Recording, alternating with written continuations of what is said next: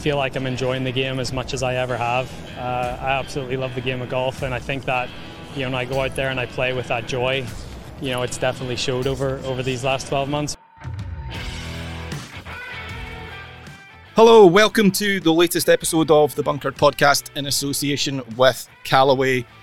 New Prime Minister in place. How many's that we're on now, Bryce? 3 Prime Ministers in 7 weeks. It's almost like the Ryder Cup captaincy at this rate, isn't it? Is that 3 in 7 weeks? Is that 3 right? in 7 weeks. Boris, Liz, and now Rishi. But some things don't change, and that is us. We are here for another hour or so of golf chat. We'll be going through all the latest goings on in the game. And a little bit later on, we'll have a very special guest joining us in the studio.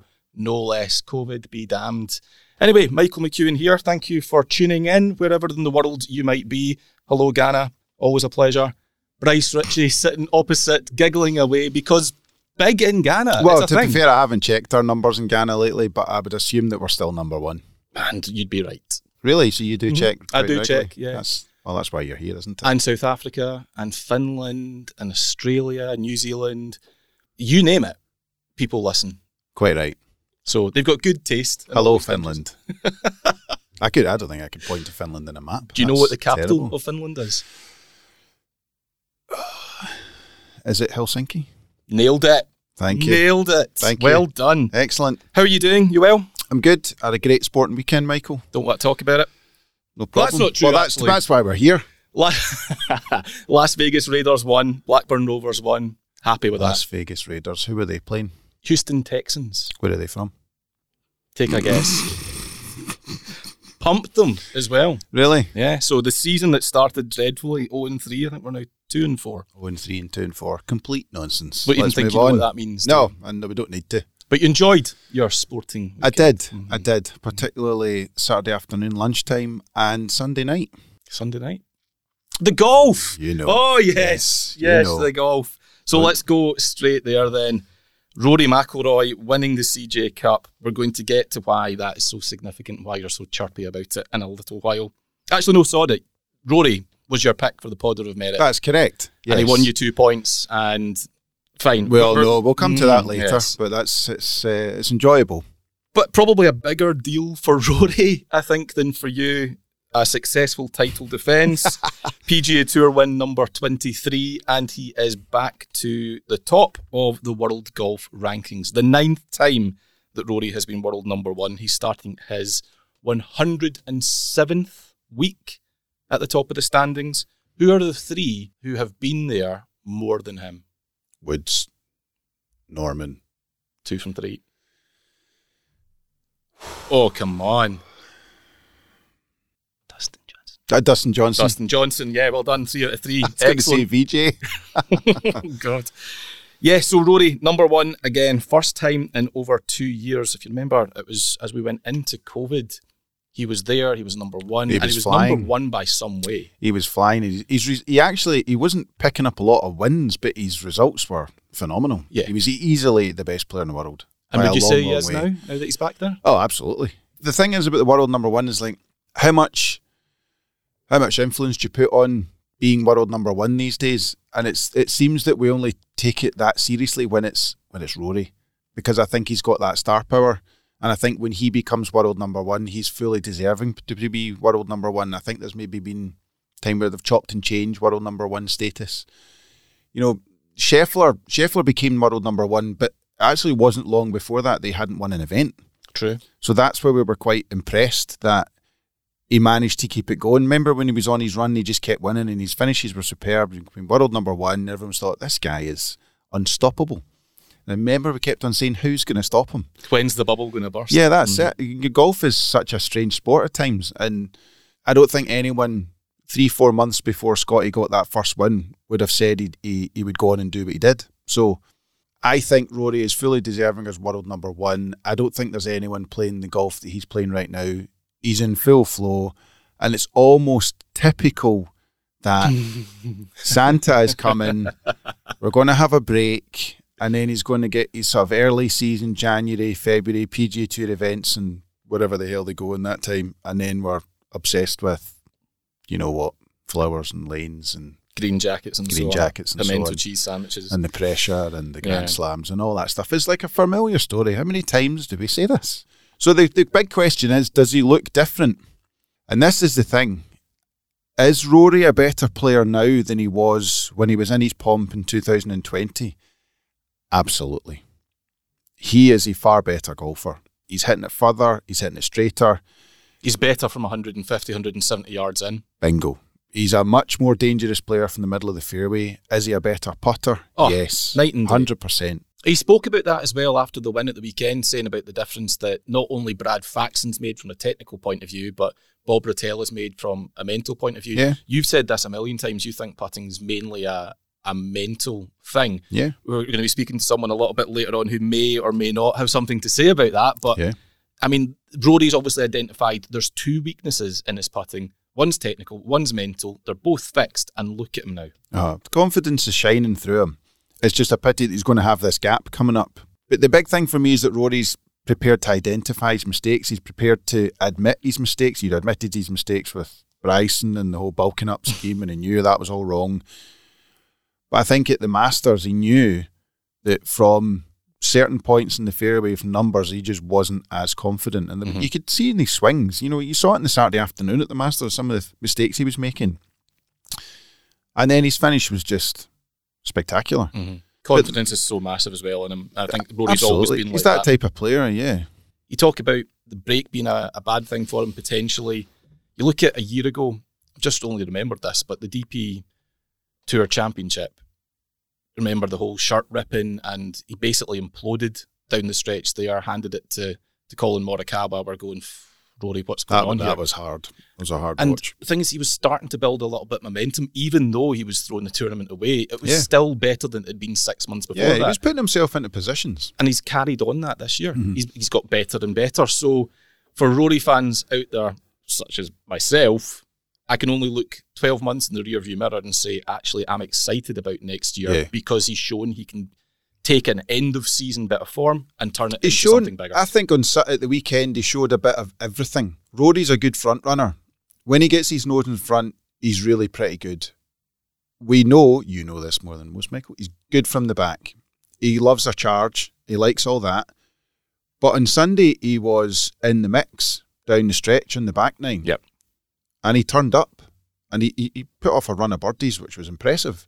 So he's done everything that everyone says that you should do to win titles and be world number one. There isn't really anything at the moment I can pick as a negative with Rory. Not only that, but I know we're going to talk about Liv, but he's been the poster boy for the PGA Tour. Do not underestimate the pressure that puts him under. He's in the limelight more than most. Again, it's not that long ago that we would have said Rory doesn't need more pressure. If there's one thing he doesn't need, is extra baggage. Why is he doing this? But he's thrived on it. In a weird way, I'm sure he wouldn't admit this himself, but has Liv been good for Rory? He's almost rediscovered a spark, hasn't he? That has given him a bit of a reason to have to play better, to prove a point. Rory has said in the past that he likes being in the spotlight. He's that type of player. He thrives off it. So if people are watching him, talking about him, and he's in the mix and he's been interviewed and he's on the TV and he's in the papers and online, he thrives off that. He's spoken about that before. So it's maybe a thing where he says, well, I'm actually going to be front and centre about this because I know this will be good for me. Now, that could be drivel.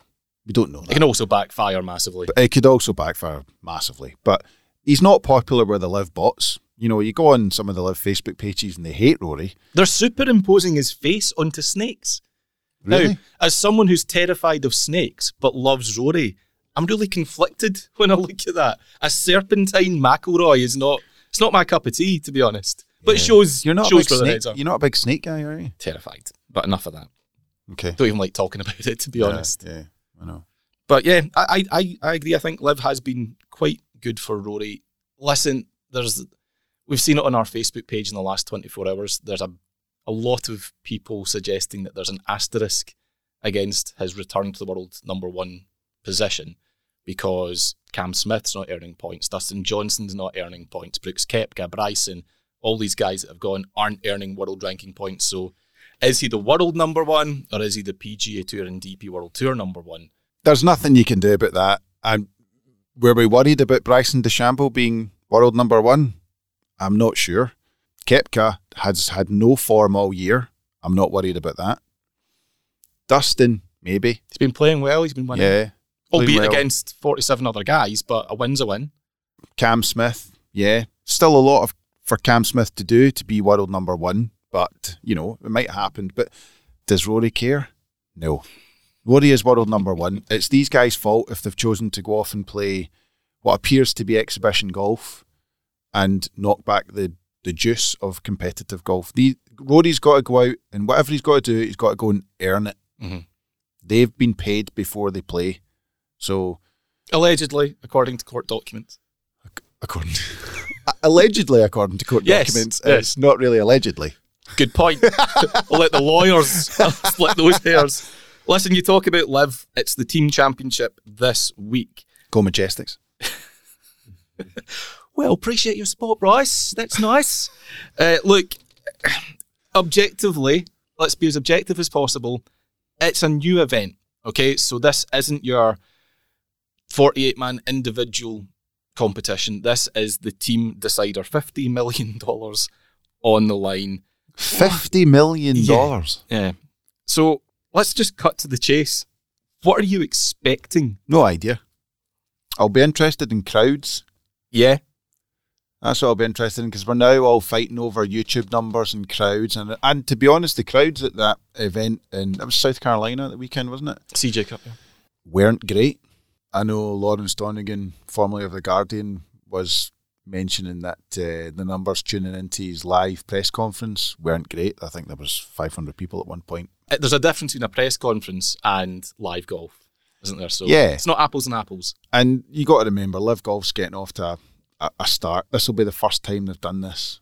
But I'm just intrigued to see how the team concept goes down. And I'll once again go Majestics. I don't even know who's in the Majestics team. Do you want to know? Yeah. Poulter. That's the English team, isn't it? Westwood. Effectively, yeah. Now, that's interesting you've said that, though. Why? Because you've got the English team, you've got a team of South Africans with Grace, Schwartzel, Oosthuizen and Henny du Plessis. Then you've got, let me see, I have to watch what I say, but you've got the Latin team with Chikara and Sergio, Fireballs, which, frankly, I can't believe we're having a serious discussion on air about a golf team called the Fireballs. Hey, who said it was serious? Oh, my word. Punch. Oh, hang on. Who's in Punch? Is that Koepka's team? That's Australian. Smith, Leash, Hornsby and Jones. And then you've got the sort of Ryder Cup veterans team with McDowell and Keimer. You can kind of see what they're trying to do. Veteran? I can see what they're trying to do. It's like an F1 American style. And I've said this before, when it comes up on the TV and it's got the LIV Golf thing on the side, I think it looks quite cool. But it doesn't look as good as a Masters leaderboard. When that LIV Golf comes up, to me it's just not golf. It's a weird form of golf. And this week will showcase that. So that's why I'm going to tune in, just to see what it's like. That's exactly right. And I think we've got to give it a fair crack, because it is different. It's not been seen before. There is what Rory would call propaganda. And when you see videos of like McDowell and Keimer and the rest of did you see that? They're sitting around for dinner and McDowell's saying, this is brilliant, really excited about this, and go Team Niblix and all that sort of stuff. I think genuinely, he's gone full Kanye West. He has lost the plot. Graham McDowell has lost the plot. Have you seen Kanye though? I know Kanye's gone a different, lost the plot. But the thing is, I was saying this to my wife last night. It's like, people are getting so mad about Kanye, and I get it. Some of the stuff he said, like crazy, but to put it mildly, he is a crazy person. You cannot take what he's saying seriously. He's a crazy person. It's like taking a guy off the street who's gone insane after years and years of drug abuse and giving him a platform with millions on Twitter and said, right, on you go. Let's see if you offend anyone. Of course he will. For the avoidance of doubt, we are not suggesting that Kanye West is a drug addict. Draw your own conclusions. Bryce is merely just posting an idea. But he is, I'm posting an idea, but he is a crazy person. He's off his head. And I genuinely think some of the stuff that Graham McDowell has done in the last 6 months, I am scratching my head. I was like, what are you doing? Some of the videos they're posting, you can't actually expect me to take this seriously. But this is the thing. My point being that, he's sitting around getting seemingly all excited. Now, I know it's faked and it's about as real as the Kardashians. That's the whole and all that thing. Stuff. But you played in the Ryder Cup, mate. You hold the winning putt. You won the US Open. You got the Pebble winning Beach. point. Father's Day. My dad there, incredible. But, you've done all that. And now you're excited about this thing that doesn't have any meaning yet. So, look, if it's legit and it's real, fine. But it seems that they're trying very, very hard to make the team element big and important and significant. And that's the thing. If they were just a bit more natural about it, I might be a bit more. Just let it happen. Yeah, just let's go and see what it's like. And, see the Formula One guys pumping about in the background. It's just nonsense. Mind you, actually, Lewis Hamilton. I take that back when he's dressed like a flower. So I think we're agreed. We're looking forward to seeing how this thing. We think looks. we are. Yeah. For me, it's a bit like the first event. I was curious to see what that would look like, how it would go, and all the stuff with the shotgun start. What was it going to be like? We're at the same stage again. Yes, this is meant to be the backbone of what Liv was all about the teams. This is how they're going to make money. So we're told. This is how they're going to bring in big corporate sponsorship to back a team. And then those players go out and do the groundwork for those sponsors. That's what this is meant to be about. We'll see what happens. Trump Doral, the venue for it in Miami. I'm going to choose my words again carefully here. I feel like I have to caveat everything I say about Liv, but Donald Trump, anything associated with him, considering what's going on in the States at the moment, is this extra drama, extra attention, extra noise that Liv in its infancy can do without? Or is it exactly what it wants? No, I don't know. Well, they need a golf course. And the thing is, they've got a really good one. It's a cracking golf course. Mm-hmm. You say whatever you want about Trump. His golf courses are superb. The two he's got in Scotland are absolutely phenomenal golf courses. But there is a certain marketing and PR campaign behind him that can be damaging, I suppose. Certainly in America at the moment. I don't think he'll be there. I don't think he'll do much. I don't think you take that away from what is an absolutely cracking golf course. Yeah, I hope he's not there because there was too much attention on him and likes of Marjorie Taylor Greene when it went to Bedminster. What's that chant they've got? Let's go Brandon, which is a dig at Joe Biden. It's just, it feels like they're getting too Republican, if you like. Liv was becoming too Republican, and it shouldn't be. Do you know what I mean? You're making me regret my Kanye comments, and you've just said that. Just calling it as I see it. Too Republican. Yeah, to be honest. I'll not go down well in Ghana. Oh, it's fine. The Ghanaians love me. Should see the feedback we get. On that note.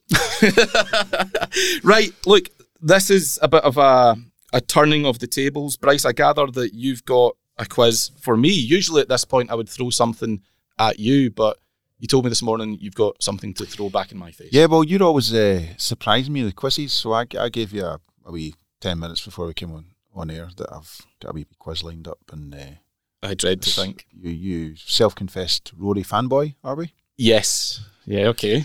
So you think you know everything about Rory? Well, I don't know if you do. Where are you going with this? So I've got 9 questions. 9 questions? Jesus Christ. I genuinely couldn't get 10. I'm about to get a standard grade in Rory, is that what you're saying? 5 wasn't enough. Okay. Right. No.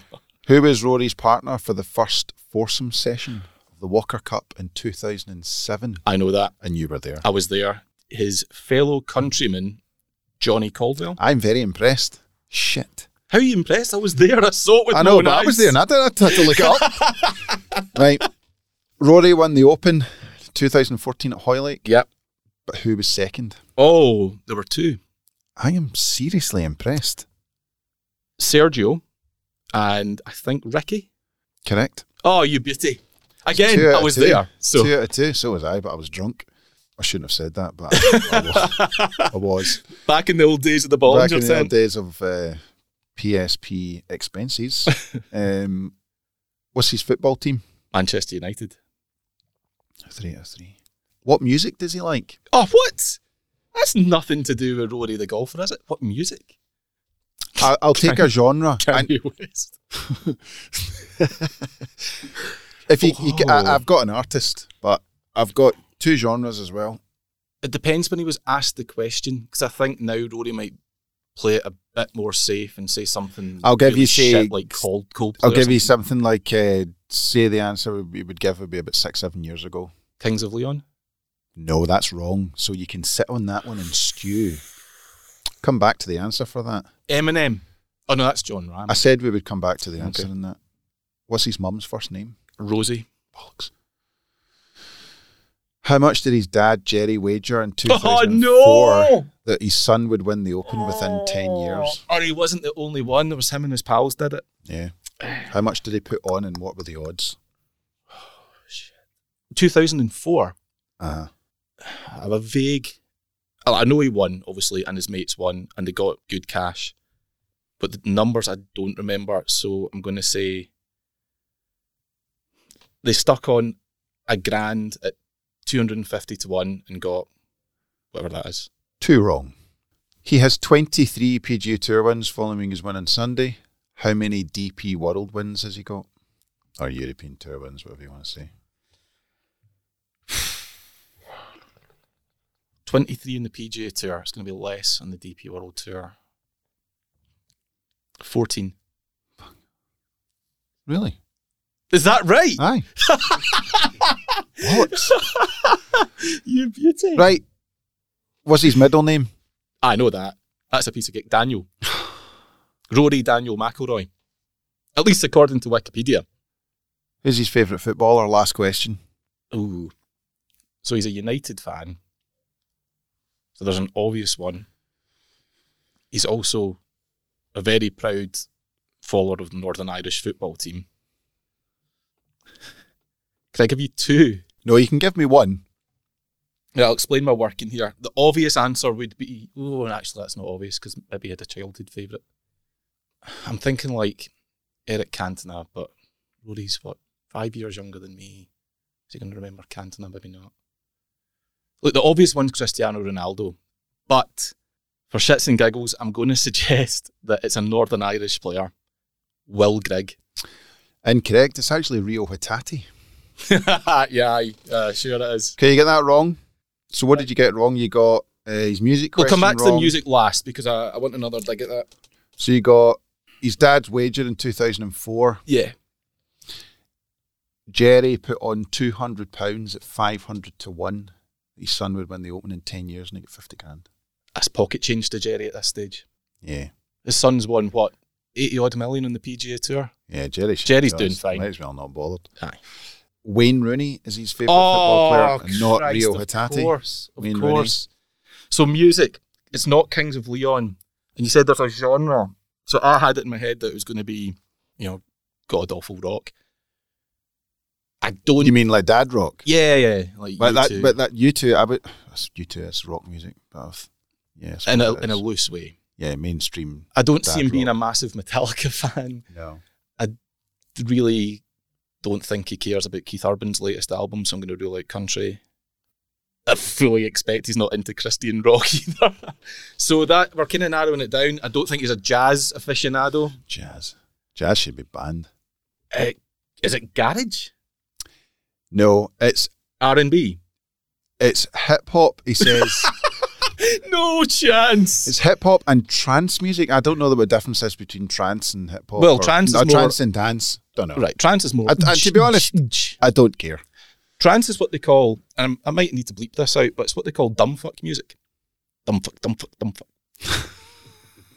True story. So trance... Rory's a trance guy. Yeah, he likes Calvin Harris. Is he from Dumfries? Yes, the boy he from is, Dumfries? yeah. Yeah. His music's shocking. That's just such a bland answer though, isn't it? Yeah. I mean, if you're into trance, give me something that's not Calvin Harris. Yeah. That's like saying I'm into chocolate. What's your favourite? Mars bars? No, Yeah. come on. Some of the Go on a music picnic tastes now of and tour players is quite interesting. Like Justin Thomas he's a Cole Swindell fan. Cole Swindell is like a country singer, and it's kind of brutal.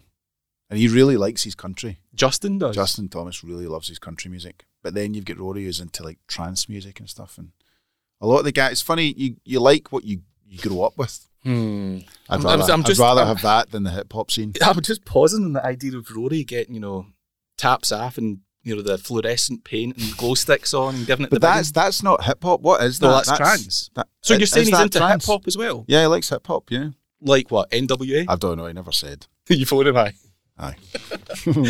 That's not bad though. So you got 6.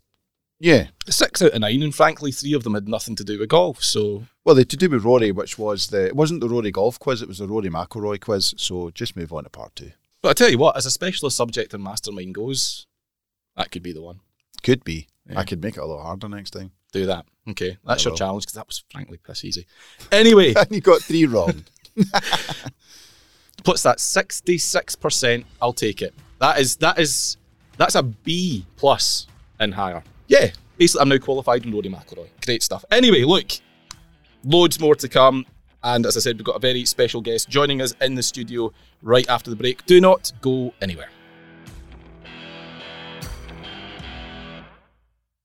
To create an iron that performs like nothing else, you need to build it like no one else has. So we constructed the new Rogue ST irons with a high-strength 450 AI face cup, doubled its tungsten weighting for optimal launch, and added even more urethane microspheres for exceptional feel and sound. Every aspect of Rogue ST has been precision-tuned to create our longest iron ever. The new Rogue ST irons from Callaway, the kings of distance. Welcome back, part 2 of this week's Bunkered podcast in association with Callaway. Big week for us. The latest issue is hitting the stands. By the time you listen to this, it probably already is there. Issue 197, Bryce? 197? Yes. Correct. 197, Michael. Correct. 197. Inching closer to the 200th edition. Very big plans for that, I'm sure. Because you've not shared them with me yet. But yes, 197 going on sale this week, landing on doormats if you're a subscriber. Bryce, give people a little bit of a inside scoop. What's on the cover? What should they expect from this edition? 2 mags for the price of 1 this issue. You get a free winter golf guide. First time ever it's a separate supplement in association with Ping. We've got some tuition in there. What you should do over the winter period, things to work on in your game, the best clothes to buy with Ping, and I have to say some of the Ping stuff they sent us was out of this world. Very cool. Absolutely smashed it. I know they're like the apparel market has never been any better now, but Ping stuff is just superb. Some of the stuff they've got out is just outrageous, and we've got some 2 very handsome models who can also hit the ball as well, which is very helpful. One of them being our gear editor, yes, James Tate, that's who correct. On the shoot said that he was going to try and channel his inner Zoolander with the old blue steel. Right, okay. And he managed. I think he has managed to do that. He's succeeded admirably. And making her bunker debut is Ailsa Murphy, who works alongside Steve at Peebles, and I actually believe she's taken over at Peebles, I think so. Very good. And Ailsa is going to be joining our tuition panel next year, and I'm excited because she's fantastic. She's got some great ideas for coaching. You can follow her on TikTok and Twitter. She's brilliant. So that's just the winter supplement. In the main mag, we've got a cover story with Adrian Moronk, who is a 6'6" pole. Makes you look short. He's about double the height of you, to be fair. He's a big boy. Hits at miles and can hole a putt. What's not to love? Yep. So there's stuff in there about that. There's an interview with who we think is probably Scotland's youngest club captain. Mm-hmm. Why anyone would want to be a club captain at that age, you'll find out in the magazine. I think he's 28. Whew, good luck to him. What were you doing at 28, Bryce? Not putting yourself forward for club captain, eh? 28. I think I'd just met what would have been my future wife at that age, I think. Little did she know how her life would change. Yeah. Went downhill. And I have to say, you've got a brilliant scoop in this issue with the couple who got married and had a serious Augusta National Masters vibe at their wedding. Trust me, it's worth buying the magazine just for that. Matt and Kate Zients. Absolutely. It's brilliant. The pictures Superb. are awesome, aren't they? Superb. There you go. Lots to enjoy in issue 197 on sale this week. Best way to get bunkered, of course, is to subscribe. We've got a great offer on at the moment, £36 for the year. And Bryce, exciting news, no longer 8 issues a year, you're getting 10. So we're going to 10 issues. We're probably the only magazine in the world that's investing in print. Who said print is dead? Exactly. So really exciting stuff for Bunkered next year. We're going to 10 issues. which means more work. That's fine. Bring it on. But more joy for our readers. And the best way to get all that is subscribe. So for £36, you'll get 10 issues for the year, and you'll also get half a dozen Callaway Super Soft golf balls as well. That is correct. Why would you not? So go to bunkered.co.uk/sub offer, and you can subscribe there and start receiving more of us. It's like getting us without having to listen to us, which I'm sure is what a lot of you would love. Anyway, moving swiftly on, as I said, we're delighted we've got a very special guest joining us in the studio now. It's actually the first time we've had a guest in our little, what would it, like the broom cupboards? Remember back in the days of, CITV and Gordon the Gopher and all that stuff when they operated out this thing? That's basically what this is. What are you saying, I'm a gopher? Come on. Well, I wouldn't go that far. I've been called some bad things in recent years, but not a gopher, come on. It's fine, that makes him Andy Peters. So, Anyway, you heard him just there, European Tour star and a top lad to boot, Scott Henry. Scott, welcome to the Bunkered Podcast. Thanks for having me on. No, thank you Appreciate for coming in. It's Pleasure. great to have you here. You were saying just before we started here that you think that I should be at least questioned by the police for my Rory knowledge. I'm expecting you to show up in Rory's front garden with a trench coat on. Who says I've not already? I know, well, that was my next question.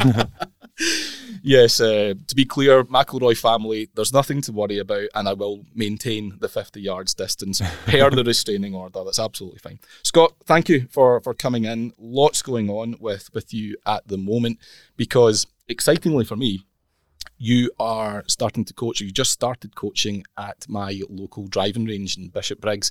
Yep. For those who don't know, again, hello Ghana, that's just to the north of Glasgow.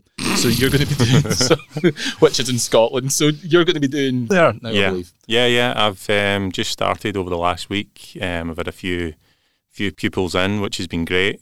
Bit of a different part of the game that I'm going to be getting involved in. I've always been playing.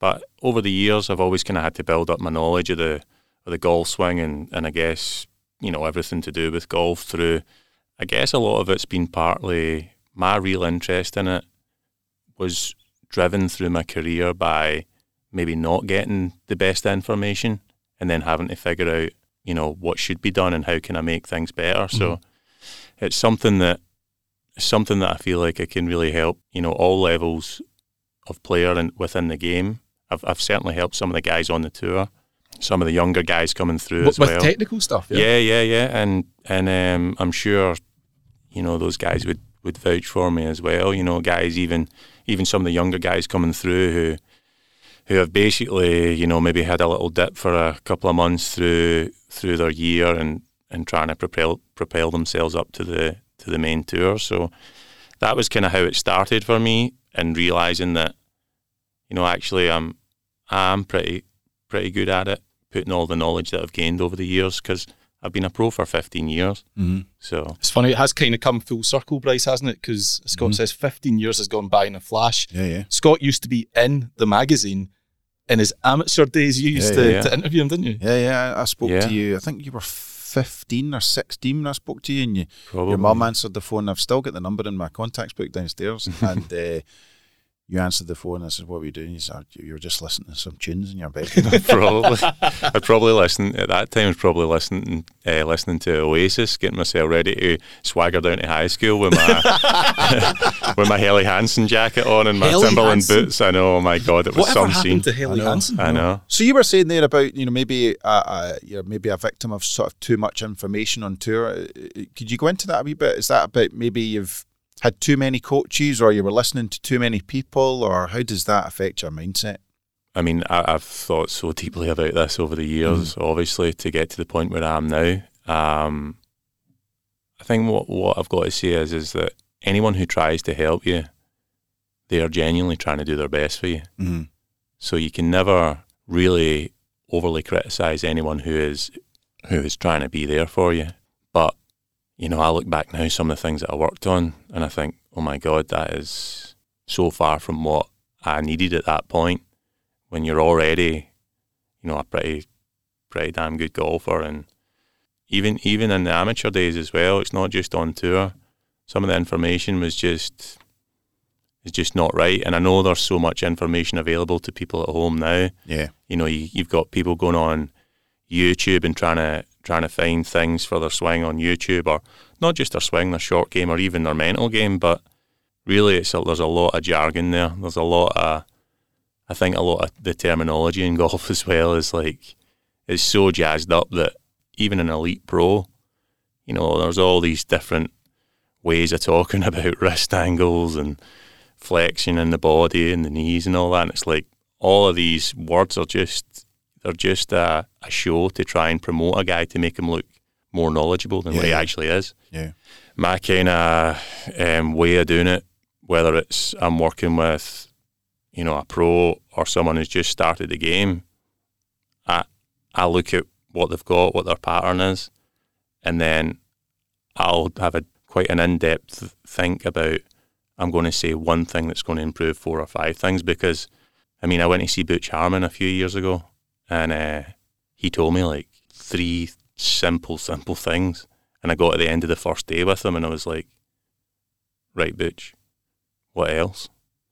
What were the 3 things he told you? Oh, it was like, I was still injured at the time, but one of the things was I need to get onto my left side better, but I need to keep my height. I need to keep my height better, and I need to move off my right foot better. You know, that was it.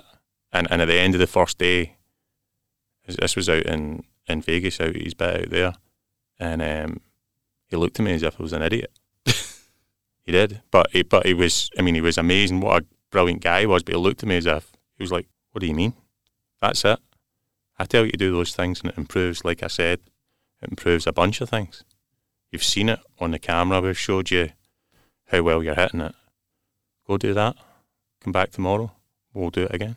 Whereas another guy might take days, weeks, if not months, to try and get you to do a certain thing. Some of the crazy stuff that I've had to listen to has been, you know, to process that through your brain is, oh my God, you'd think they were sending a rocket to space, to be honest. and that's what I say to a lot of the guys, like, you know, even you know, a lot of the guys who I would say, you know, I'm sure they would say, Scotty was always a guy that had been there for us through simple things, just coming through the tours and stuff like that.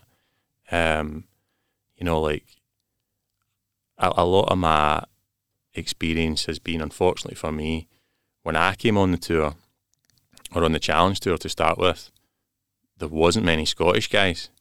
There was me, Andrew MacArthur, George Murray. 2 of them were really friendly and a bit older than me.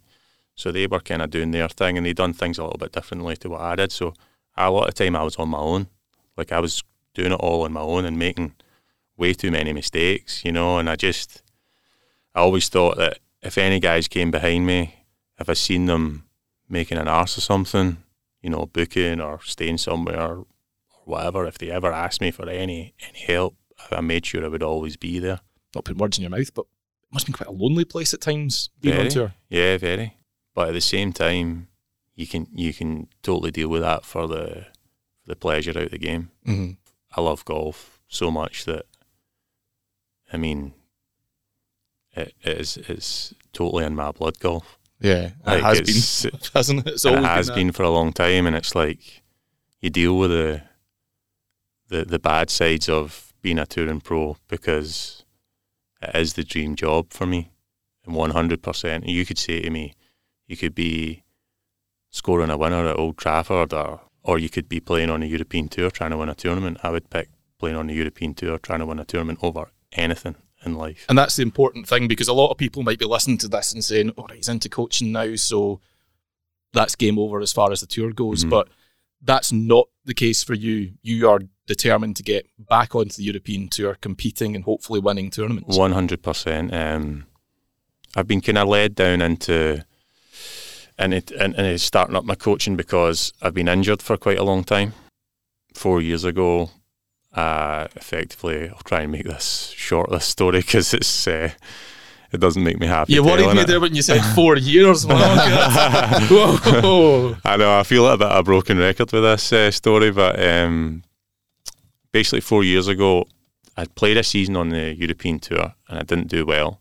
I messed around, yet again made some mistakes, off the course, chose to change clubs and blah blah blah, and I lost my way, and I lost my confidence, and I played some pretty awful stuff for probably about 2 or 3 months, and then I just decided it came to a head. I was like, right, get me the clubs that I know I can use, blah blah blah. Towards the end of the season, posted a couple of good results, whilst I started working with Alan McCluskey over at Bothwell.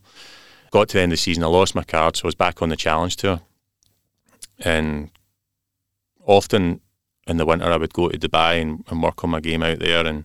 But because I'd started working with Alan, I was like, I'm going to stay with Alan, stay at home and practice like you would not believe. It was great working with Alan, but I probably went just totally mental with my practice to the point where I got my game up to a really, really good standard. I played half of the season on the Challenge Tour, I had a lot of top finishes, and literally the week before I got injured, I was leading a tournament pretty comfortably in Northern Ireland, and my game was at a really high standard. Like, I knew my game was there after doing this. Like, the work over the winter and the build up to that was just, I mean, me and Alan, can you remember the indoor golf centre over at Tradeston? Mm-hmm. Yeah, Canning Park. Yeah.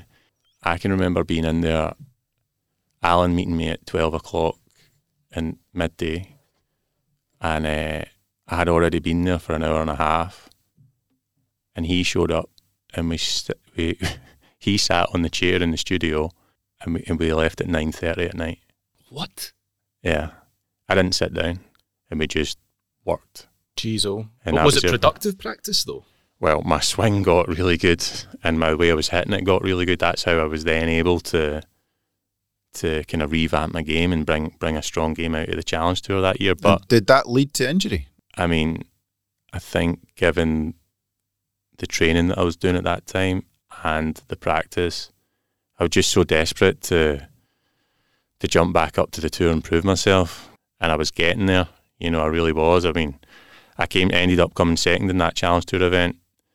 I messed up the last few holes, and I kind of dissected down to why that I didn't get the job done, after feeling like I was always a guy who, if I had a sniff, I would get it done. Probably the first time in my career that I felt like I didn't quite front up down the last few holes, which was tough to take. And all I wanted to do after that was bounce back and play tournaments and use that, at least take the confidence from that wow, your game's at a great level again. But that finished on the Sunday, and I just wanted to go to the next event. But on the Tuesday, I was playing with my brother and one of his. He had a little tour at home at the time, and on a Tuesday I was playing with him. I had to walk off the course. My back was in just so much pain, and then from pretty much that point on, I kept trying to play, but I was never right. And then in the winter that year, pushing my cardio a bit, and I ended up tearing my hamstring. An actual tear? I got told at the time, I'd done it when I was in Dubai, I got told at the time it was a grade 2 tear, and but I wasn't getting great advice, and I went through a kind of bunch of years where I spent a lot of money trying to fix it and trying to get better advice, and I've not really actually got the right information on it until probably the last 2 months. How's that possible? Not the right diagnosis of what your injury was? So basically, I played the last 4 years injured. I played constantly saying to my coach, I can't get onto my left leg, like even after supposedly of being recovered after my hamstring tear. Always had back pain, and basically my rankings just dropped and dropped and dropped. And I go through spells where my back's not sore, but the function in my body is just not there. I'm like still swinging it, and I'm like seeing whoever it is I've been working with, whether it be my coach in Dubai through that stage, or if I went to see Alan McCluskey, it's like, we need to get you onto that left leg better. I was like, I'm trying, like literally like screaming at my body to do it, and I'm like, I can't do it, like, and I just start hitting it shorter and shorter and more offline, to the point where, like, through that time playing, I've had guys who I've been playing with in tournaments, like laughing at some of the shots that I was capable of hitting. It was just so bad at times. Like, but anyway, so to kind of recent times, eventually, after spending a lot of money trying to get better advice on how to fix things and blah blah blah, I basically have not got any further along the line in terms of improvement until recently. I got put down to this guy, Dave Favour is his name, and he's based down in Manchester. He deals with a lot of footballers when they have a hamstring injury or if they've got back injuries, and he put me on this machine, right, to test the strength of both my legs. He said to me 3 times before going on it, and it was kind of annoying me actually. He was like, you need to try your best when you're on this thing. Like, don't go on this thing if you're not going to try your best, because we need good data. And I'm like, right, this guy's no idea what my mentality is. I'm going to go on this thing and I'm going to rip the thing off its hinges. Went on it, tried my absolute best, one of the toughest things I've ever had to do. And the results came back. My left leg was 40% weaker than my right. My left leg, most important leg for a golfer. Mm-hmm. Your left leg as a right-handed golfer needs to be stronger than your right. Mm-hmm. And he said to me, he was like, for a supposed recovered athlete, that's the worst dispersion of strength between your left and right leg that I've ever seen. He worked under Sir Alex Ferguson for about 15, 20 years. Right. He'd done Roy Keane's knee recovery and all that, and he's worked with Man City, he's worked with Chelsea, so he's... And you're the worst he's ever seen. And for a supposed recovered athlete, and he says, well, both things are linked. That hamstring tear is linked with your back issues and vice versa kind of thing. And he said also, he's like, yeah, your hamstring tear was a lot worse than what you got diagnosed when you originally done it. Because I've got nerve damage and I've got bad scar tissue in there as well. So he's got me on this training program, which is brutal. So you had no idea that your left leg wasn't as strong as your right leg when you were doing your workouts? I did. I kept saying to the people who I was dealing with, and yet again, I'm not calling everyone out on it. It's just I know everyone does their best, the best they can for you, but it was never measured properly. You can't measure how strong a leg is by just testing it by hand. That's someone basing things on their feel. Mm-hmm. But when I done the test and he told me, I was like, I said to him, Dave, I've been getting my brain to scream at my body for the last 4 years to say, get up onto your left leg and rotate around your left leg like you used to. And I look at swings from before I was injured to now, and it's like, wow, it was looking so good then. I was hitting it so strong. I was hitting it so well. I was making my pathway towards, getting where I wanted to be. And then I look at my swing now and I was like, it's just not right. I can see my leg just buckling, and it's like, now I have the reason. Now I have the information to fix it. And oh my God, this is the hardest thing I've ever had to do. Really? How you say it's brutal, so give us an example. What is the fix? It's training, like body weight training, really. He's got me doing this program, which all different types of movements to try and strengthen up my hamstring, and it's just crazy. It's like I'll go and I'll do an exercise, and it's all for time, it's not for reps. It's like I'll do like 90 seconds of... I posted some of the stuff on my Instagram, and it doesn't look that difficult. But trust me, when you've got to do it for like 90 seconds with like a Swiss ball squished up against the wall, and you're like constantly like lunging down, and I feel like my leg's going to explode. He's like, he said to me, this is going to be the hardest thing you've ever had to do. And I do that. I'm pretty much at the gym 2 hours every day, because including the stretching I have to do as well. So I do 6 days a week on that, and I think I'm into my 4th week of it now. So are you feeling any improvements, or is it too soon to say? I think so, but the funny thing is with me is the only way I feel improvement is when I actually go to hit shots. That's where my ultimate feel lies in my body. It's like... that's why you're doing it, really, isn't it? Yeah. So that has been my kind of story. And through all that time, it's been, you definitely feel people, because you're not as good a golfer. You definitely feel people. You know, I definitely had a few little snidey comments dropped in there about. Really? Oh yeah. Well, the tours are such a competitive place. Snidey comments on the tour, because I mean, I was going to say like social media. Yeah, I get that. That's a snidey place. That's its default. But on tour, are you getting that?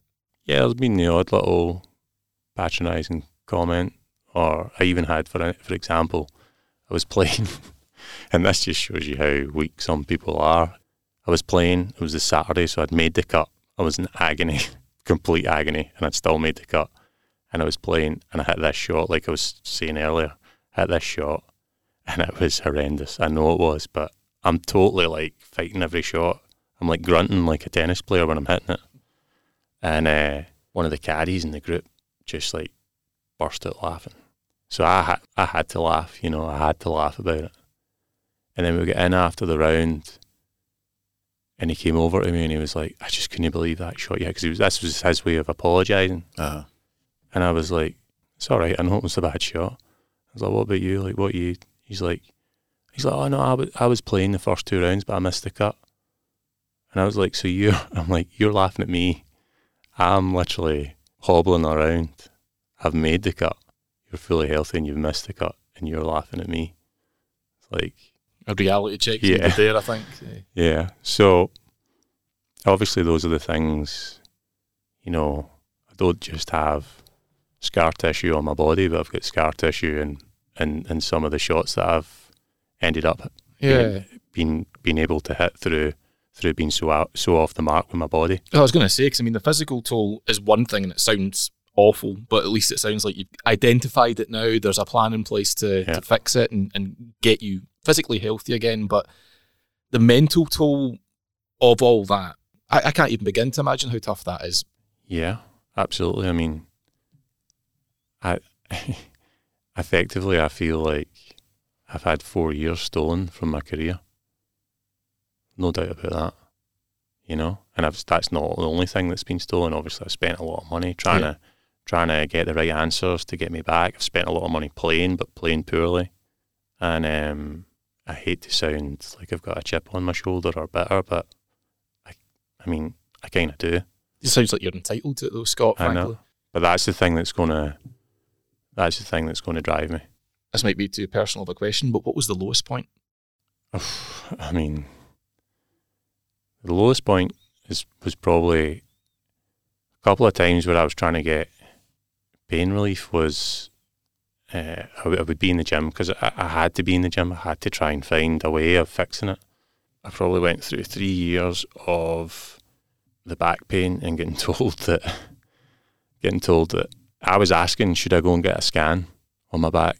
And I had quite highly regarded doctors saying, no, you're fine. If you had to get a scan and you had something that was going to be shown up in the scan that would be an issue, you wouldn't be able to play golf.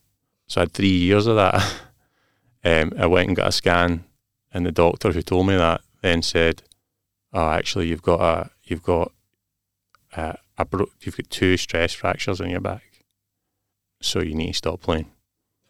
That's ridiculous. And right up to that point, I was doing quite a hard kind of training program, which was prescribed by the people that I was dealing with at that time. So the lowest point, those are hard hits to take, you know, when you're putting in I'll always say that my 100% is 100%, but I had days where I'd be away, and I probably shouldn't have been going away trying to compete, if I'm being honest. But if I go and sit in my house, I don't progress. I don't even give it a chance to progress. I'm just watching my ranking slide. So, do you look at that? I mean, I know some golfers don't bother with the rankings, but would you open the World Rankings website, for example, and check and see where you were? Not so much the world rankings, but more just my category, my opportunity to play going forward, which has been taken away from me now. But you know, to go back to what you're saying, what's your lowest point? Like, I actually can remember being away at a tournament and getting ready to play and lying on the mat in the gym, and I'm like, I need to get some pain relief here. Like, if I'm going to play today, I need to get some pain relief. And I was trying to stretch out. I was trying to, do some activation stuff on my muscles and that. And I can remember having tears in my eyes because, you just know you're not ready to play.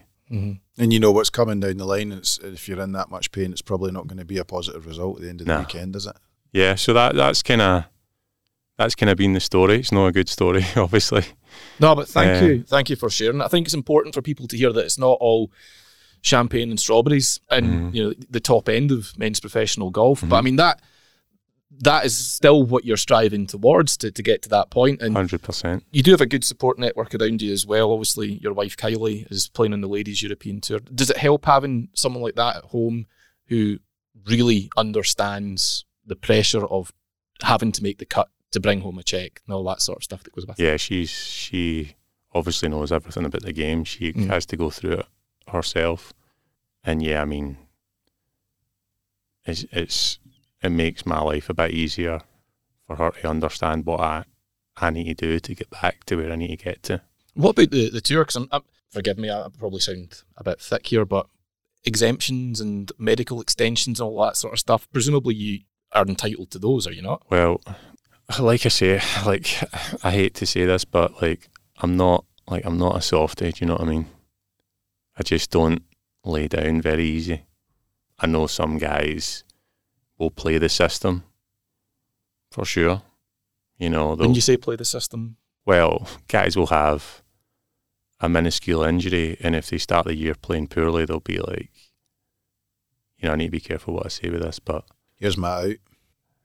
Yeah, I'll be like, I'm going to just chill till next year, and then I'll start next year, and if I play all right at the start and I feel comfortable, I'll keep going. That kind of thing. It's definitely happened. For me, that doesn't really exist in my being that. But I do wish I could have and should have been smarter, because I got to the point this year where I was getting the pain again, and I said to the chief of the Challenge Tour, I was like, I want to claim a medical. I'm totally done. You already have my scans from last winter. There's plenty info there to say that I should get it. And he's like, yeah, no problem, let's look at it. But I'd played 8 events, which meant my exemption for next year would have been terrible. If I'd played 7, so 1 less, I would have just got put into my same ranking for next year. And I was like, surely we can, come on. Figure something out here. Surely this is just a guideline, it's not an absolute rule. And it was like, no. So because I'd played 1 event more, which I withdrew from. You withdrew from that event? And they still didn't? Mm-hmm. And I ended up, so it put me in a position where I was like, okay, so I've got no exemption for next year.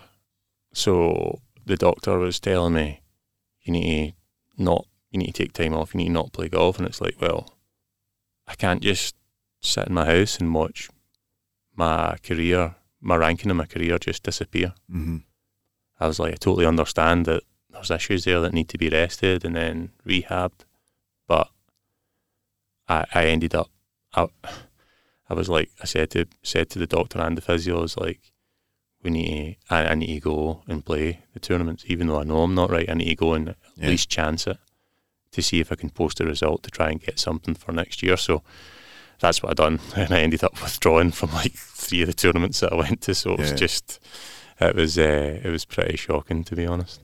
Tell me a little bit, Scott. I mean, there's been good points in there as well. Obviously, I think to Kazakhstan winning there, when that was a huge event on the Challenge Tour at that time. Yeah, lots of money, but never mind all that.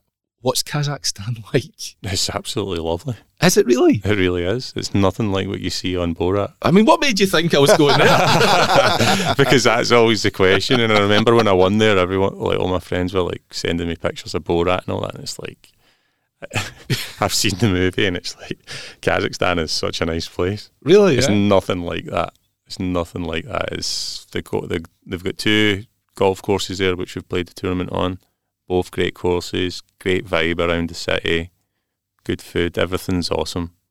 that was obviously one of my highlights was winning that. It was awesome. It was obviously propelled me onto the European Tour for my first full season on the European Tour the following year. So, but yeah, it was the biggest event on the schedule for a long time on the Challenge Tour.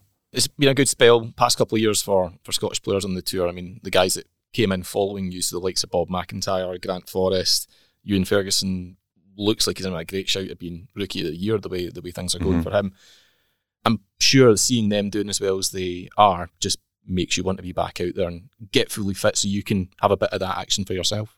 Absolutely. I mean, all these guys, I'm pretty tight with a lot of these guys. You know, Ewan and Bob, and I would go and certainly Ewan, he lives really close to me. We'll go and catch lunch when he's home, and I'm sure he would vouch for me and say that I've helped him in some sort of way through his development. But yeah, for me, a big part of me wanting to get back is these guys have never seen me play being healthy. You know, I would love to be able to show them that I'm not just some washed up 35-year-old guy who's not got a lot of ability. I'd love to show them. Put them in their place a little bit. No, I wouldn't say put them in their place, because I've got great respect for all the guys, you know, Callum Hill, Grant Forrest, you know, Ewan, Bob. And these are all guys who have managed to come through the development period without making really too many mistakes, which is the reason why they're doing so well. But they're good guys as well. You know, we're fortunate that within the Scottish guys who have come through, that they're all solid guys, and it's great to see them doing well. Do you still believe within yourself that you can get back and be at that level and basically achieve the things you want to? 100%. I know my greatest achievement in golf will be getting competitive again. Which I do believe I go on and win tournaments beyond that.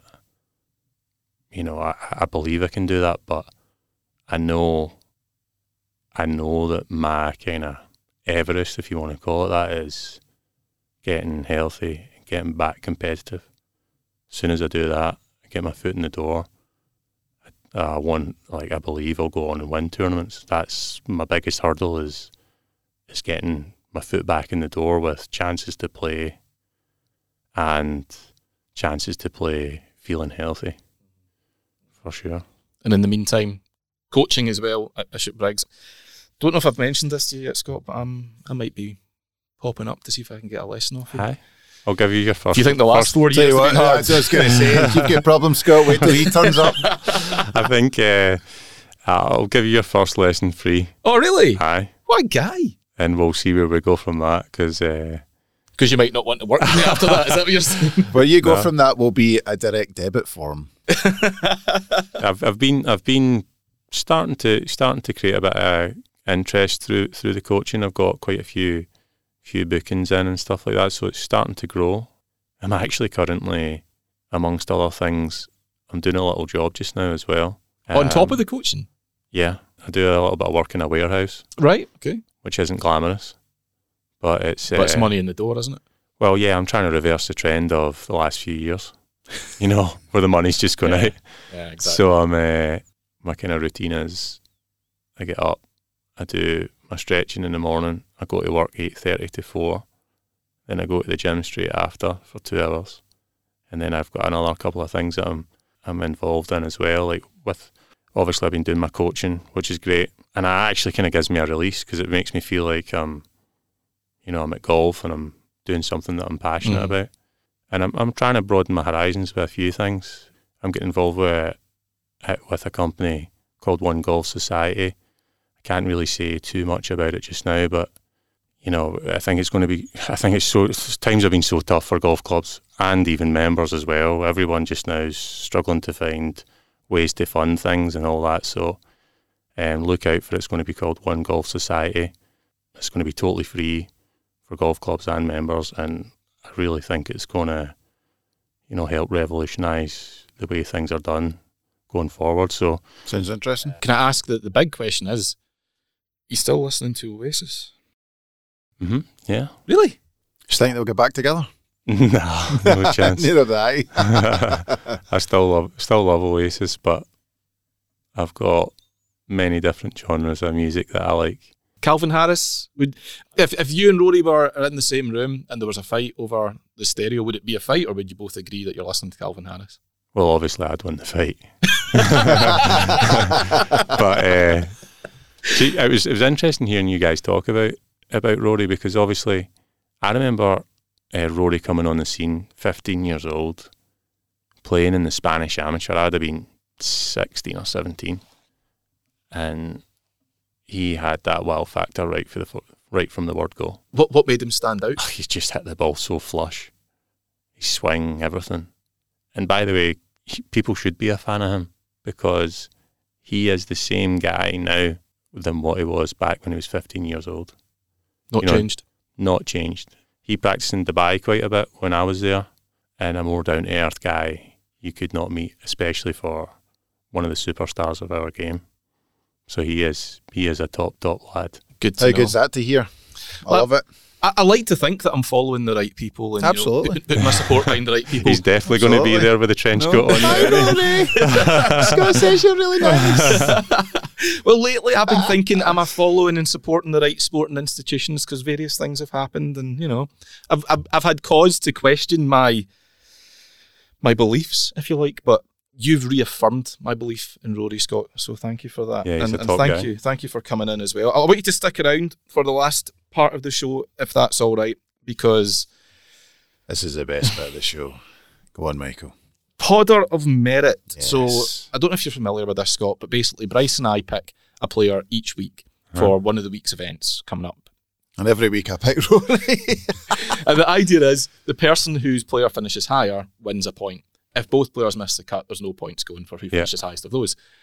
But if your player wins that tournament, you get 2 points. So, long story short, we're now in season 4 of this. I've won 3 seasons to 1. It's first to 10, by the way. I've won 3. Bryce has won 1. Season 4, I was 7-1 up 7 weeks ago. No anymore. 6 weeks ago, in fact. Christ, there have been 3 Prime Ministers since I last won a point in this game. Because Bryce has turned it around a little bit. Last week, at the CJ Cup, and Bryce, you picked, of course, Rory McIlroy, and I picked Jon Rahm. Of course, Rory wins, Rahm finishes in a tie for 4th, so 2 points for Bryce. Not only a point for his player finishing higher, but a point for the win as well. And of course, you sent me a message on Sunday night, back when WhatsApp was working. I gather that it's crashed. I still don't think it's working right now. I can just check, and it's... I hope that carries on until at least tomorrow night, just to get me through. It's working I need some respite. It's working now. Great. But anyway, that is you. You've gone from 7-1 down to 8-7 up. Absolutely tremendous. It's like Medina. Unbelievable. Don't call it a comeback. Unbelievable. However, somewhere Jose Maria Lathbal's choking back tears. I do think that is it Sean on Twitter does make quite a good point. He wants to dive into the T's and C's of our Podder of Merit, and I think we might adjust that. We can't adjust it mid-season. No, not mid-season, but I think we might adjust something next season. But for now, it's all about me. It's like bringing in VAR halfway through a football season. Yeah. Who in their right mind would do such a ridiculous thing? But anyway, look, it is the Portugal Masters this week. Victoria course, you've got a little bit of local knowledge on that, Bryce, having played it 2 weeks ago. Yes, phenomenal. It's your honour. Whilst you're thinking about that, Scott, you've played Victoria course as well in the past. Yeah. What do you need to do well around there? Who should it suit? I think if you hit the ball well off the tee, you don't even need to hit it that far, but I think if you hit it well off the tee, I know that you could say that almost about any golf course, but that one in particular, par 5s, you hit good tee shots, they almost become par 4s, so I think that's the kind of key. Okay. On you go, Bryce, it's your honour. Well, I think I'm going to go with Victor Perez. Dundee's Victor Perez. Dundonian Victor Perez. I was looking for somebody and I can't find him. So I will, before I hand this over, I was going to pick I don't think Oliver Fisher's playing, is he? I know why you're looking for him. Mr. 59 on that golf course, wasn't he? I don't see So his name anywhere. Ross Fisher is playing. Oliver Fisher is playing. Where is he? He's ranking. Category 16C. So you're presumably thinking, hell, he shot a 59 there before. He'll First shoot another 59 in 59. European Tour I history. know. But I have to say, when I was playing that a few weeks ago, I played really well off the tee and I had a few duff chips. My putting was shocking. Just absolutely terrible. And I think I doubled 17. It was like I shot 86. I was like, for goodness sake. Net 8. Shut up. And then you walk off and you think, how off the back, we weren't even off the back tee, so you think, how does somebody go around that golf course in 59 blows? How the hell does that happen? And that just blows my mind. You listen to Scott and you think, how hard is it to do that? Mm-hmm. It's like everyone thinks, golf, you play your best golf. We're a million miles away from what this boy's capable of and what these guys are capable of. A million miles away. And that's how hard golf. I still think golf is the absolute hardest sport to master, which makes it the best. Genuinely think it's the best sport. I think this is why I don't want bifurcation, because that's the thing when you go onto like Victoria course and you go and play it, you play a tournament course, you look at what the pros do, and you walk off 18 and you think, you just find respect for it. You can measure yourself. Absolutely unbelievable. So I'm going with Victor Perez. Victor Perez. Good shout. Thank you. I am going to go for... Maybe this is the parochial shout or the patriot in me or whatever, but he has found form. I feel a little bit from nowhere because he's been struggling for a bit. Obviously had the win in Italy and he's been playing very well apart from that. I fancy Robert McIntyre to do well this week. So it's a bit of a Scottish shootout. The French Scotsman against the Scotsman. So Perez versus McIntyre. Scott, how badly have we got this wrong? Who would you be picking? I had a little think about this, and I think this tournament in particular always throws up a guy who's fighting for his card. Mm-hmm. A guy who is, I think he won there before, and I think he's fighting for his card. Stephen Brown. Stephen Brown, right? Okay. He's my kind of outsider. I think he won it. I'm not 100% sure, but I know he certainly posted a result to keep his card there before, so I'm putting him in the mix. Okay. I'm going to give you one more. Go for it. Because I think he struck a little bit of form last week, Marcus Armitage. Yeah, Okay. Got quite unlucky in the end. And I think he's a guy who is capable of some serious golf. Yeah. Obviously, he had a poor finish last week, but I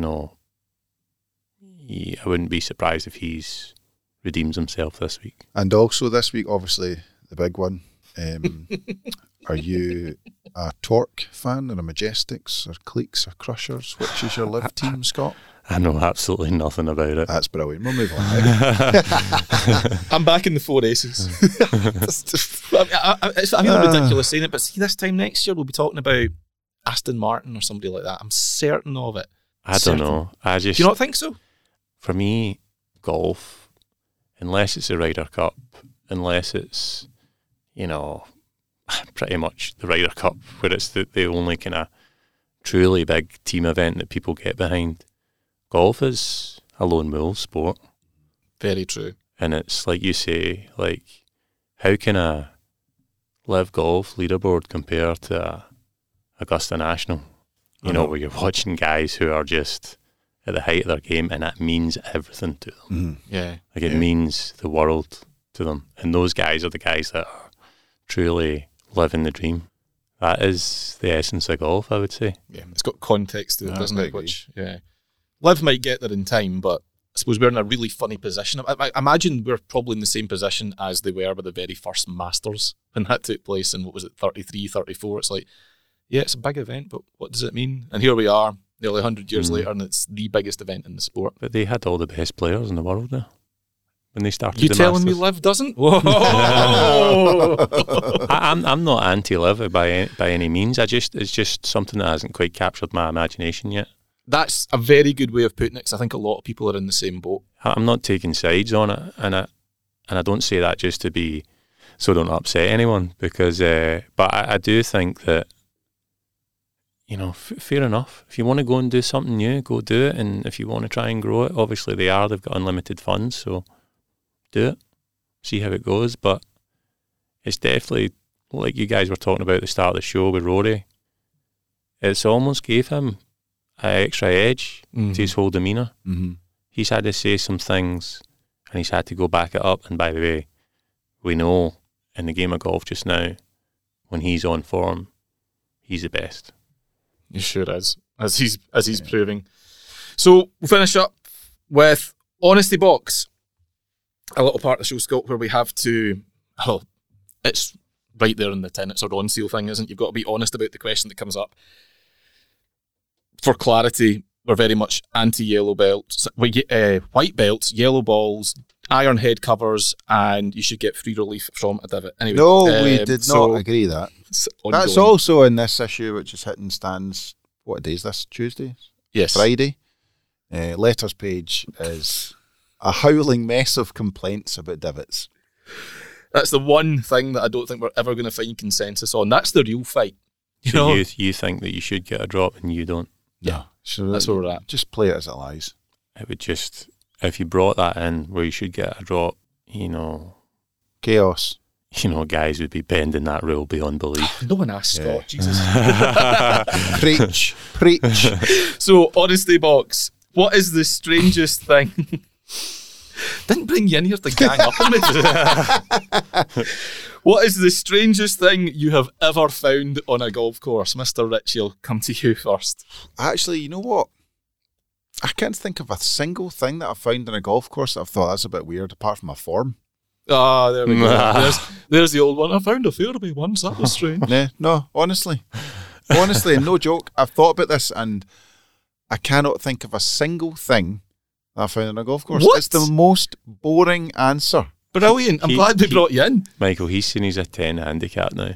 Can you believe that? And he's, Yeah, I played with him a couple of weeks ago. I can believe it. really? He says Shut it with it, he I says it pumped with a you. straight face as well. I'm a 10 handicap now, blah, blah, blah. It's like, come on. Oh, I know. Well, I think you've played tons of courses. You've No, never I- seen anything strange? No, I don't think so. No burnt out cars or anything like that? No. Where were you brought up? I'm a Mulgai boy. So you're not going to see too many burnt out cars. No, don't see too many burnt out No. cars. I've got some. Go for it. Right, go for it. I don't even know if I can say them out loud. It's Go for it. So I've seen burnt out cars. That's not even that strange. In Clydebank. Do you get a free drop from them? Well, See, so what's your problem with divots? If they're still burning, you don't want to go anywhere near them. I have found, not so shocking, but I've found stashes of booze. Oh, really? Somebody's plank of booze, Nice. which I didn't tap into. So Athlete.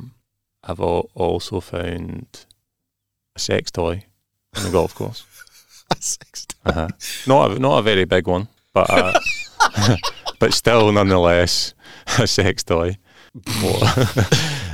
Which God knows why it would have been abandoned. What else? I found a baseball bat, which was obviously had been used for something. That's a chib. basically. Oh, really? A chib. And kind of quite similar to the funny Kevin Bridges story where he's playing football and they hit the ball into the bushes and they find some adult magazines. Yes. A stash of Mayfairs and Playboys and so on. So, Is that what they're called, Michael? Yeah. Apparently, yeah. So that same kind of deal where the golf was abandoned for a while. We had, I posted this question onto our social media channels, and if you want to read them all, go to our Facebook page, facebook.com/bunkeredonline. There's about 1,000 replies. Leslie Bond, I once saw a naked man being chased by the police at, I'm not going to say the club because that would be unfair, but it's in Markinch. We were having a nice lunch at the club with the kids and he came running down the 18th fairway onto the green. It was hilarious. My son wrote about it to his friend when he sent him a postcard from his holidays. His mum still has that card because she thought it was hilarious. Son was 7 at the time. Imagine seeing that. Kevin Pratt heard 2 microlights in low cloud looking for somewhere to land at Strathleen Golf Course in Buckie as we were teeing off in the first. They came in to land on the course, went into the clubhouse to apologise because they weren't sure where else to go. Brian Hopcroft used to be a greenkeeper. Here we go. And found all sorts of odd stuff early mornings. But my absolute favourite, just for sheer ingenuity, I turned up on a Sunday morning to cut the greens for a competition. 2 of us set off in different directions, 9 greens each. I got to my first, which was the 10th, to find the flag numbered 17. Thus it continued. Every flag on the course had been changed for a differently numbered one. Someone had taken the time in the dead of night to carry this out. There's another one there. A large block of ice that had just fallen off the wing of a passing plane. Jesus Christ. I could kill somebody, yeah. Absolutely. Yes, because it's falling from 38,000 feet, Bryce, and it's ice. So. That's correct, yes. Could kill a few people. Tim Curry, I found a family having a picnic in a bunker. The kids had even made a sandcastle. Evan Whibley found the best man from the previous night's wedding asleep on the second tee. Look, there's an awful lot of people finding excrement, shall we say, in the holes. And someone found a daily record stamped golf ball on the first hole at Kiowa Island in South Carolina. A daily record? Wow. Now, there's a daily record stamped golf ball, and it's made it all the way over to South Carolina. When I was 17, the Daily Record done a thing where they chose the best player from each sport within Scotland, and I think Andy Murray was one of them. I can't remember. There was a runner. There was a few different sports. I can't remember who, the rugby player and all that.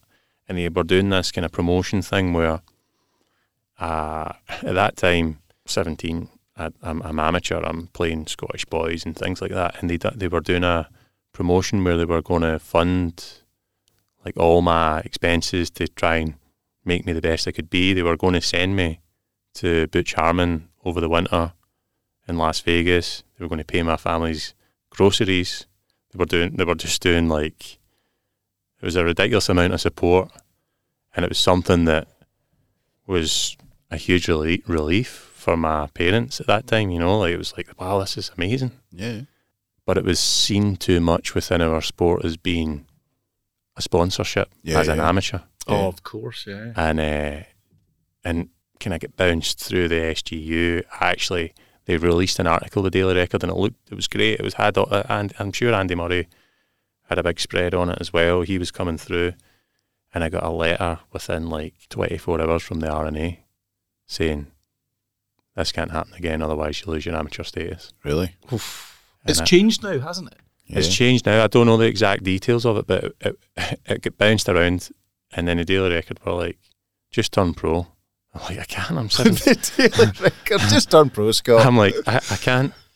No. Like, I'm not ready. Doesn't work like that. I'm still a million miles away from where I need to be, and it kind of got bounced around a bit. Golf Union didn't really know what to do with it, and then it ended up for me from my end, it just kind of fell through because they weren't prepared for being able to deal with something like that, and that was quite a bad opportunity, or a big opportunity to miss. Hard to lose. It's funny because you're technically you're not putting that money in the bank. No. Somebody's giving you a service, somebody's helping you with your development. Absolutely. What's the difference between someone who comes from a wealthy background? Yeah. They get unlimited opportunities. Yeah. Very good point. Which happens with a lot of I don't know if it happens now, but it happens a lot of young golfers that come through that do come from wealthy families. It's just the nature of the sport. Yeah. So you're saying that was your ball at Kiowa? If it was in the left rough, then yeah, it probably was. Some other great answers there. We've had washing machines showing up. There's a half-eaten salmon. They've actually included a picture of this headless salmon that's disgusting. I didn't really need to see that. But my absolute favourite was Richard McLean, an empty bottle of Drambuie and a pink thong in the trees next to the 18th green. A pink thong? Tell you what, that's golfers for you, isn't that? That's class. That's genuine class. I mean, that's not white lightning. We treat our women well in golf. There's a Drambuie. There's a Drambuie, darling. That sounds like a good bit of fun they've had there. Sounds very, very Who like drinks Drambuie? Like they get the annual advert at Christmas time, but I don't believe anyone actually drinks that. Well, it's still in business, so clearly somebody drinks it. Yeah, true. But yeah, some absolutely brilliant answers. Nitesh Patel, one snake swallowing another on the second fairway at Nakuru Golf Club in Kenya. No thanks. That is absolute nightmare fuel for me, I'm afraid. I remember playing in Australia and going to the bushes to do With a bottle of Drambuie? Not with a pink thong, but not a bottle of Drambuie. Going to relieve myself to the toilet, and I'm standing whizzing away, and a snake slithers across from literally a yard away from me. No. It just slithered across, and I just totally froze, and it just slithered into the bushes, and I was like, see, that's the thing, because that was Australia, you said. Yeah. Because you can sometimes get snakes on courses in the UK. I'm sure, is there not a golf course near Glasgow? Is it Vale of Leven? Aberfoyle has. Aberfoyle. I was finding that Aberfoyle has snakes on one side of the road and not on the other. They don't cross the road. No joke. Is there a joke here? No, there's not. There's snakes on one side of the road and not on the other. They do not cross the road. There's a theory for it. I have no idea. If anyone's listening and understands why, please let me know. Please let us know exactly. But yeah. I mean, that's the thing. Most snakes in the UK, adders accepted, they're not going to do you a mischief. They'll just annoy you, hurt you, or sting you. I'm not that afraid of snakes, to be honest. It's more spiders. Oh, you get those in Australia as well. And that's the thing that just like, because in Australia the animals literally hunt you. Yeah, that's the thing. They chase after you. Yeah, it's not like over here where they're running away from you. In Australia, they're actually after you. As soon as you step off the plane, they're like, right, get him. The sharks are waiting. I'm over there. Fresh blood. So yeah, you can see all of some brilliant suggestions. And if you want, get in touch with us as well. You can slide into Bryson I's DMs. Let us know the strangest thing you've ever found on a golf course. And that is just about it for this week's episode. Scott, again, thank you so much for coming in. I need to finish up. Just ask you one more thing. You mentioned that it's getting towards the end of the season. Players fighting for their cards. You can see how competitive it is right this moment in time. What are you missing the most about being competitive on the tour? Is there anything that jumps out? I see what a lot of people don't realise is that when you're on tour, it's the competition doesn't just stop at the golf. You know what I mean? Like the competition is in every single aspect outside of the game as well. Like, obviously, your number one priority is to be as good as you can and post the best results you can on the golf course, but it's really like to try and give people an insight to what it's like. It's the competition is everywhere, whether it be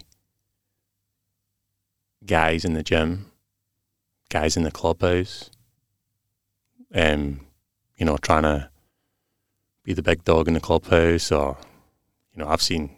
It's because the gym side of golf has become so ingrained in the game now. It's such an important part because everyone's hitting the ball miles now and blah blah blah. Like there's guys in the gym with their shirts off and what?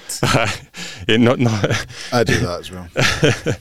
It's a real macho environment, and I know for golf as a sport, people don't really tie that in with golf, but the competition's everywhere. Competition is in the clubhouse, where if you're playing at an event and girls are hanging around, it's the competition is who's getting the most attention off the girls for certain guys, and it never ends. Like there's a total environment there where that's just the ultimate one-upmanship, and you get your alpha males, you get your sheep, and just because a guy is doing well within the golf side of things doesn't mean he can't have any insecurities outside of that. And it fascinates me. The whole game has got loads of different games around about it, and it's so hard for, I guess, people who have never experienced that to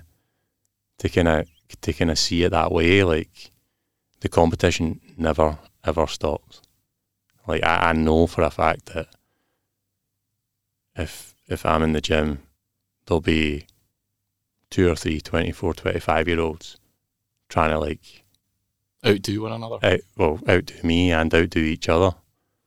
I know, like, it's hard to kind of truly get my point across here, because basically, and when you leave your hotel room, to the point you leave your hotel room, to the point you go back into your hotel room, everything's a competition.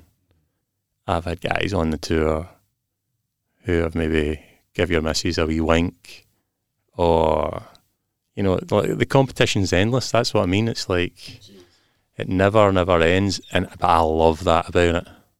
That's what you're missing most. I miss the whole competing for every inch. It's a really, if you're not up to it, if you've got a crack in any part of your being, you'll get trampled on. Like, really, that is how ruthless it is. And when you go, you notice the difference going from the third level tours. When you jump up to the challenge tour, it's a big shock. When you go up to, obviously, the highest level I've played, that's the European tour. And you notice it even more on that. If you've got a little crack in your personality, someone will try and expose it. And it's totally awesome. Like, you're absolutely living the dream. You're fighting for competition at every corner. You're travelling through some of the best cities in Europe. And it is truly living the dream.